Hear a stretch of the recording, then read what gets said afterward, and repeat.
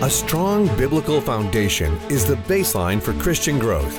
Today on Daily in the Word, Dr. Paul Chappell challenges us to build on principles from God's Word. This was the message of Jesus to the church. He said, as many as I love, therefore, I rebuke and chasten. God doesn't chasten just for fun. God is not up in heaven hoping that you have a bad day tomorrow. But he says, I love you too much that if you become filled with pride, if you neglect me, then chastening may come into your life. He says, be zealous, therefore, and repent.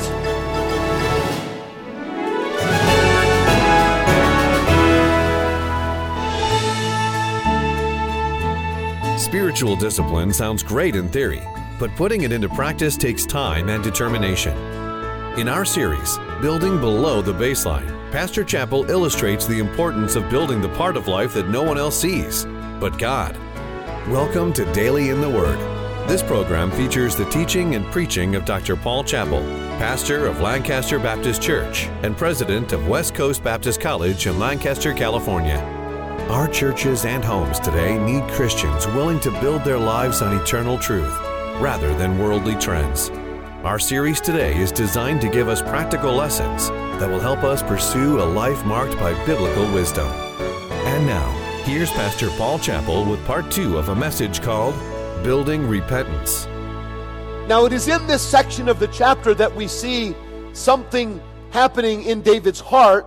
We see that there is a change of heart as soon as he realizes that God is displeased. And may I just say tonight, we live in an age of grace. We have been saved by grace. We're going to go to heaven because of grace. But God is still displeased with sin. The Bible says in 2 Timothy, no man that warreth entangleth himself with the affairs of this life, that he may please him who hath chosen him to be faithful. Every one of us tonight should desire to please the Lord in our life. And God says to David that he was displeased. And so David said unto God, verse 8, I have sinned greatly. Notice when it comes to repentance, the first facet of repentance is that we must acknowledge our sin. David acknowledged his sin, and he makes an appeal concerning what he has done. And it is an appeal of repentance and confession of his sin. And he beseeches God to remove the effect of it from his life. David went to the right place, did he not? He went directly to the Lord.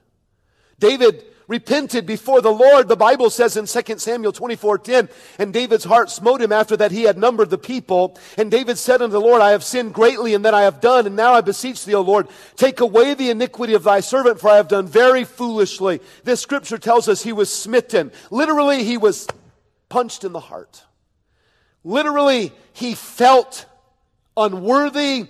He felt that he had done wrong. It was a burden. It was a pressure on his heart. When someone is repentant, that proud, gonna do it my way, don't care what anybody says, that spirit of hilarity of the world suddenly is explained away, is exchanged away with a sense of burden, smitten in the heart, heaviness.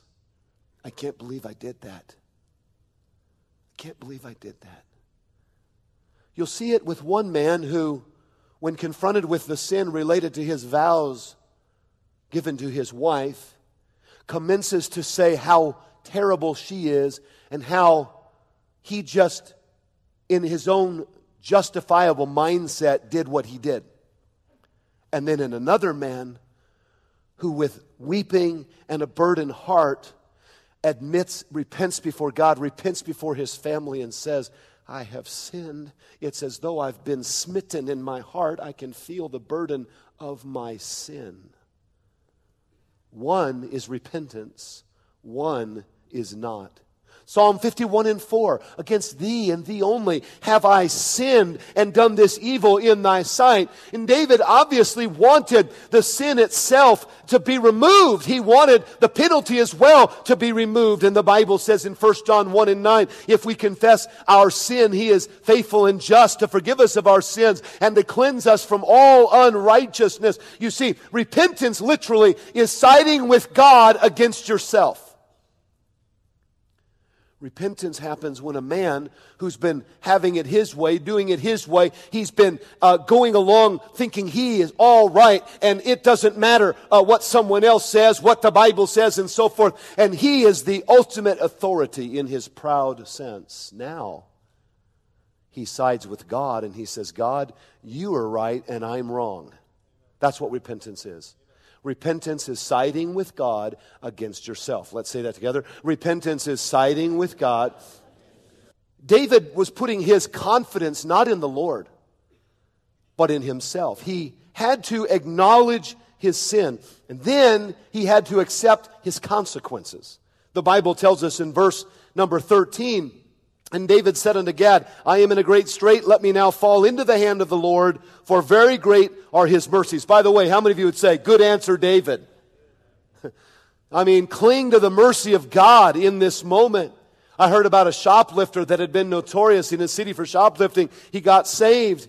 He wrote to a department store. He said, I have been saved. And he said, I've been feeling guilty ever since I got saved about shoplifting from your store. And he said, I want to return this $100 to you that I have stolen from your store. And then he said, P.S., if I continue to feel guilty, I'll send the other $100.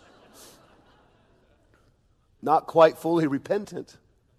David was fully repentant. David accepted the consequences. David said, I'll not fall into man's hand, I'll fall into God's hand. Revelation 3:19, as many as I love, I rebuke and chasten. Be zealous, therefore, and repent. This was the message of Jesus to the church. He said, as many as I love, therefore, I rebuke and chasten. God doesn't chasten just for fun. God is not up in heaven hoping that you have a bad day tomorrow. He's not wanting to chasten your life. But he says, I love you too much that if you become filled with pride, if you neglect me, then chastening may come into your life. He says, be zealous, therefore, and repent, so that he doesn't have to bring chastening into our life. David acknowledged his sin. David accepted the consequences. But then I want you to see what David did as a leader. He interceded for his people. Notice in verse 16, and David lifted up his eyes and saw the angel of the Lord stand between the earth and the heaven, having a drawn sword in his hand, stretched out over Jerusalem. Then David and the elders of Israel, who were clothed in sackcloth, fell upon their faces. And David said unto God, is it not I that commandeth the people to be numbered? Even I it is that have sinned and done evil indeed. But as for these sheep, what have they done? Let thine hand, I pray thee, O Lord my God, be on me and on my father's house, but not on thy people, that they should be plagued. Now, David in his repentance did not blame shift. David did not do what Adam did. David did not say, the woman that thou gavest to me. David did not do what so many of us might do. Well, I just had to do that because, my husband is the way he is. And, churches are the way they are. And people are the way they are. And circumstances are the way they are. Listen, you want to hear the stories? Visit a local prison. You'll find, firstly, that very few people will admit that they are really responsible for what they've done. David did not blame shift. David went right before the Lord and he said, God, wasn't it me that did this? God, it's not these people that did it. God, don't bring this upon our children. Don't bring this upon the next generation. God, it's me. It's me that sinned. God, please, I come to you interceding for the people. True repentance doesn't blame others. We see the rebellion of David. We see the repentance of David. Now notice thirdly with me tonight, the remembrance of David. The remembrance of David. David, as he's coming to spiritual consciousness, begins the road back. And I want you to see in verse 18, then the angel of the Lord commanded Gad was the prophet, to say to David that David should go up and set up an altar unto the Lord in the threshing floor of Ornan the Jebusite. Often in the Old Testament, blood was shed for the sin. Many lambs, many rams had their blood shed for the sin of the people. How many of you are thankful tonight that the Lamb of God paid that price for all of us? But in this instance, the prophet said, "Then go up to Ornan's threshing floor." And David went up at the saying of Gad, which he spake in the name of the Lord. And Ornan turned back and saw the angel and his 4 sons with him hid themselves. Now Ornan was threshing wheat. And as David came to Ornan, Ornan looked and saw David and went out of the threshing floor and bowed himself to David with his face to the ground. Then David said to Ornan, "Grant me the place of this threshing floor, that I may build an altar therein unto the Lord. Thou shalt grant it to me for the full price, that the plague may be stayed from the people." And Ornan said unto David, "Take it thee, and let my lord the king do that which is good in his eyes. Lo, I give thee the oxen also for the burnt offerings, and the threshing instruments for the wood, and the wheat for the meat offering. I give it all." Now notice, David is going to be involved in a costly sacrifice. David is commanded to make an offer, and Gad the prophet has said, "David, I want you to give an offering unto the Lord for your sin. I want you to bring this offering to Ornan's threshing floor and make your offering." And the Bible is very clear that there would be a sacrifice needed as a part of his repentance. Now, that is not a mandate in the New Testament era, but I want you to see that it is indicative of a repentant heart that we're willing to follow the direction of God. And in this case, it was to offer the sacrifice at Ornan's threshing floor. I heard of a pig and a hen that were walking down the road when they saw a poster advertising a harvest supper. And it said that ham and eggs would be served. And the hen said to the pig, "How nice it is that we can help the minister at this harvest supper." But the pig replied, "It's all very well for you, for you'll be making a contribution, but I'll be making a sacrifice." David was not about to make just a contribution. What we're talking about, the purchase, the setting up of the altar, would require great sacrifice from David. David requests to build the altar. And we read about this through verse number 23. He speaks to Ornan. It would be a costly event, and Ornan offers to provide for the event, and he even offers to give to his king the very place of the threshing floor. But we see that this was to be a personal sacrifice, that it would be something personal that David would himself contribute. Verse 24 says, "And King David said to Ornan, Nay, but I will verily buy it for the full price. For I will not make that which is thine for the Lord, nor offer burnt offerings without cost." So David gave to Ornan for the place 600 shekels of gold by weight. And David built there an altar unto the Lord, and offered burnt offerings and peace offerings, and called upon the Lord, and he answered him from heaven by fire upon the altar of a burnt offering. Now, Ornan's threshing floor, literally, if we were to find it in a map of our Old Testament city of Jerusalem, is located at the mount called Mount Moriah. It is called today the Temple Mount. And one of the reasons that we believe that that Temple Mount should be the worship site of the Holy of Holies in the sense of the Jewish temple is not only because the land was offered and given to Abraham, but also because the land was purchased by David. And this is the place where it was rightfully purchased. And of course today there is a mosque sitting on top of this particular place that was purchased by the king. But nevertheless we see it was now purchased by David. David simply is saying in this moment, I refuse to take something that is given to me and then give it as my offering. I refuse to offer to God that which cost me nothing. And we see again and again and again in the Bible, it is more blessed to give than to receive. We see in 2 Corinthians chapter 8, to their power and beyond their power, they were willing of themselves to give an offering. And so we see in the scripture there is a principle that ministry that costs nothing accomplishes nothing. And David said, I'm not going to do something for God that costs me nothing. He said, I'll pay you for this threshing floor. Philippians 4:18, but I have all and abound. I am full, having received of Epaphroditus the things which were sent from you, an odor of a sweet smell, a sacrifice acceptable, well-pleasing to God. In the 17th century, there was a particular moment when Lord Oliver Cromwell, the Lord Protector of England, heard that one of his soldiers had been involved in a dastardly deed, and he set forth the edict that for this dastardly deed, the soldier would be shot at curfew. And so the time drew near for the curfew bell to ring. And about the time that the bell should ring, folks began to look around. There was no noise. There was no clanging of the bell. And someone looked up by the bell. There was movement of the rope, but there was no clanging of the bell. And after they stopped swinging the rope, and after a while of sensing that there was going to be no bell ringing that night for the curfew, there was a young woman discovered up in the bell, and she was brought by the soldiers to Lord Cromwell, and they discovered her face was bruised and bleeding, and her hands were broken, her body was bruised, and much of it was bleeding, for she had taken her body and wrapped it around the clanger so that there would be no noise made from that bell. It turned out she was the fiancée of the soldier that was to be killed. And Cromwell looked at the bruised and battered body and quickly issued a pardon because of the sacrifice that she had made.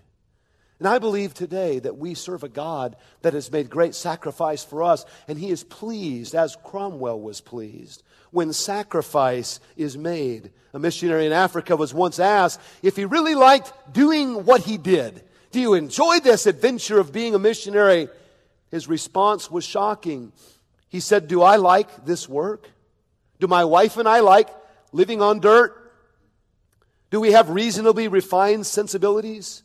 We do not like crawling into the vile huts through goat refuse. But is a man to do nothing for Christ that he does not like?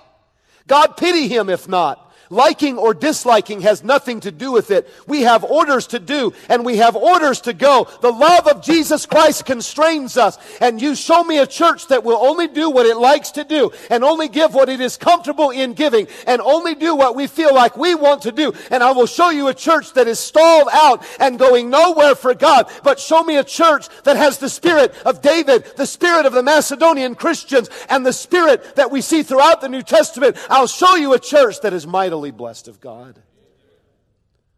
David refused to take Ornan's gift. David purchased the land for himself. The Bible tells us he bought it with his own money in verse 25. He didn't try to bargain with God. He wasn't looking for the easy way out. He didn't say, "God, how about this? How about, Ornan's willing to give it to me, but Ornan's a good guy. How about if I give him 300 shekels of gold? That way he gets the blessing and I get the blessing." No. He wanted this to be a love offering to God. People have different ideas about love offerings. I remember as a boy living in Korea, and our parents were missionaries, and we received support. That's one of the reasons why I'm passionate about our missions program and our missions support, being faithful, and we want to keep our commitments to our missionaries, because I know what it's like living 9,000 miles from home and hoping that churches remember who you are so that you can get along with ministry and life. And I'll never forget that first Christmas in Korea. We all had things that we had hoped to get, and I remember one church had sent a box of presents. Boy, I was excited about those presents because it was nice to get things from Korea, but the Korean products were not fully developed now. In fact, back then, a Hyundai was just kind of a laughable, disposable car. Drive it for a year and take it to the dump. Now, anyone here would like to have a new Hyundai. But it was different then. The products were different. And so we were happy to have some presents that my parents had bought in Korea. But when the box came from America, now that was something. And each of us had a couple gifts that were placed under the tree, and being a teenage boy at 15 years old, there were times when I'd kind of shake that box and try to figure out what it was. Like, man, a church in the States remembered us, and knowing that it's from America, I mean, that's the land of milk and honey. This is going to be a good Christmas. I cannot wait. Some church really sacrificed for the missionary. They remembered us. That is so awesome. Boy, I tell you what, it meant so much to me, and my brother, and we'd kind of, look at each other and look at those presents. It's going to be good. It's going to be good. Boy, Christmas morning came. My mom and dad had all these presents ready. We didn't even want the presents from my mom and dad. We wanted the ones from that church in the States. Because that's where the good stuff, that's where Nordstrom's is. That's where Penny's is. That's where the good stuff is. I'll never forget going to that bigger box and ripping the paper off and opening it up and pulling out that shirt that was made in Korea? Seeing the cigarette burn right down below the pocket? It was kind of at an early age when I began to realize different people have different ideas of what sacrifice is. Different people have different ways of kind of negotiating with God about how they're going to have a part in being such a blessing. The Bible says in 2 Corinthians 8:2 to the Macedonians, how that in a great trial of affliction, the abundance of their joy and their deep poverty abounded unto the riches of their liberality. For to their power I bear record, yea, and beyond their power they were willing of themselves. You see, David, he refused the gift of Ornan. He purchased the land sacrificially of himself. Thirdly, David offered his sacrifices to the Lord. Notice verse 26. And David built there an altar unto the Lord, and offered burnt offerings and peace offerings, and called upon the Lord, and he answered him from heaven by fire upon the altar of the burnt offering. How many of you would have loved to have been there? I don't know if we get to watch movies in heaven. I'd love to see that one. I'd love to see the fire coming down on the altars of Baal, and I'd love to see God doing great miracles, just kind of watching that in the past. The Bible says, at that time David saw that the Lord had answered him in the threshing floor of Ornan, the Jebusite. Then he sacrificed there. For the tabernacle of the Lord which Moses made in the wilderness and the altar of the burnt offering were at the season in the high place of Gibeon. David offered to build the altar sacrificially. David offered the animals sacrificially. And I want you to see that this repentant heart of sacrifice, watch this, how many of you would agree with me, got the attention of God. God saw David's heart. And the thing that God wants is a contrite and a right spirit from us. Whether we're going to see another outpouring of hundreds saved and baptized at Lancaster Baptist Church, please understand this, is not predicated by the amount of square footage we build. It is predicated by the heart of repentance we bring. I talk to pastors every day of my life, and I talk to a lot of pastors who have this idea that if they build buildings, their church will grow. That is a very wrong assumption. Buildings don't build churches. God builds churches. And sometimes there's this idea that if we will make more room, then the growth will come. And certainly that's helpful. We understand that in one sense. But what God is looking for all through this from David was a heart that was tender, a heart that was repentant, a life that was sacrificial. And when David offered sacrificially to God, fire from heaven came down on the altar. And ladies and gentlemen, what we need in this church is fire from heaven to come down on this place. And soul winners on fire with God, and not going out a piddly few here and there and no response, no result. What we need is the fire of God in our lives once again. I'll tell you what. You've been saved any length of time, you know. Without God touching it, it's not going to get done. The fire of God coming down from heaven. The Bible says in 2 Corinthians 8:21, providing for honest things, not only in the sight of the Lord, but also in the sight of men.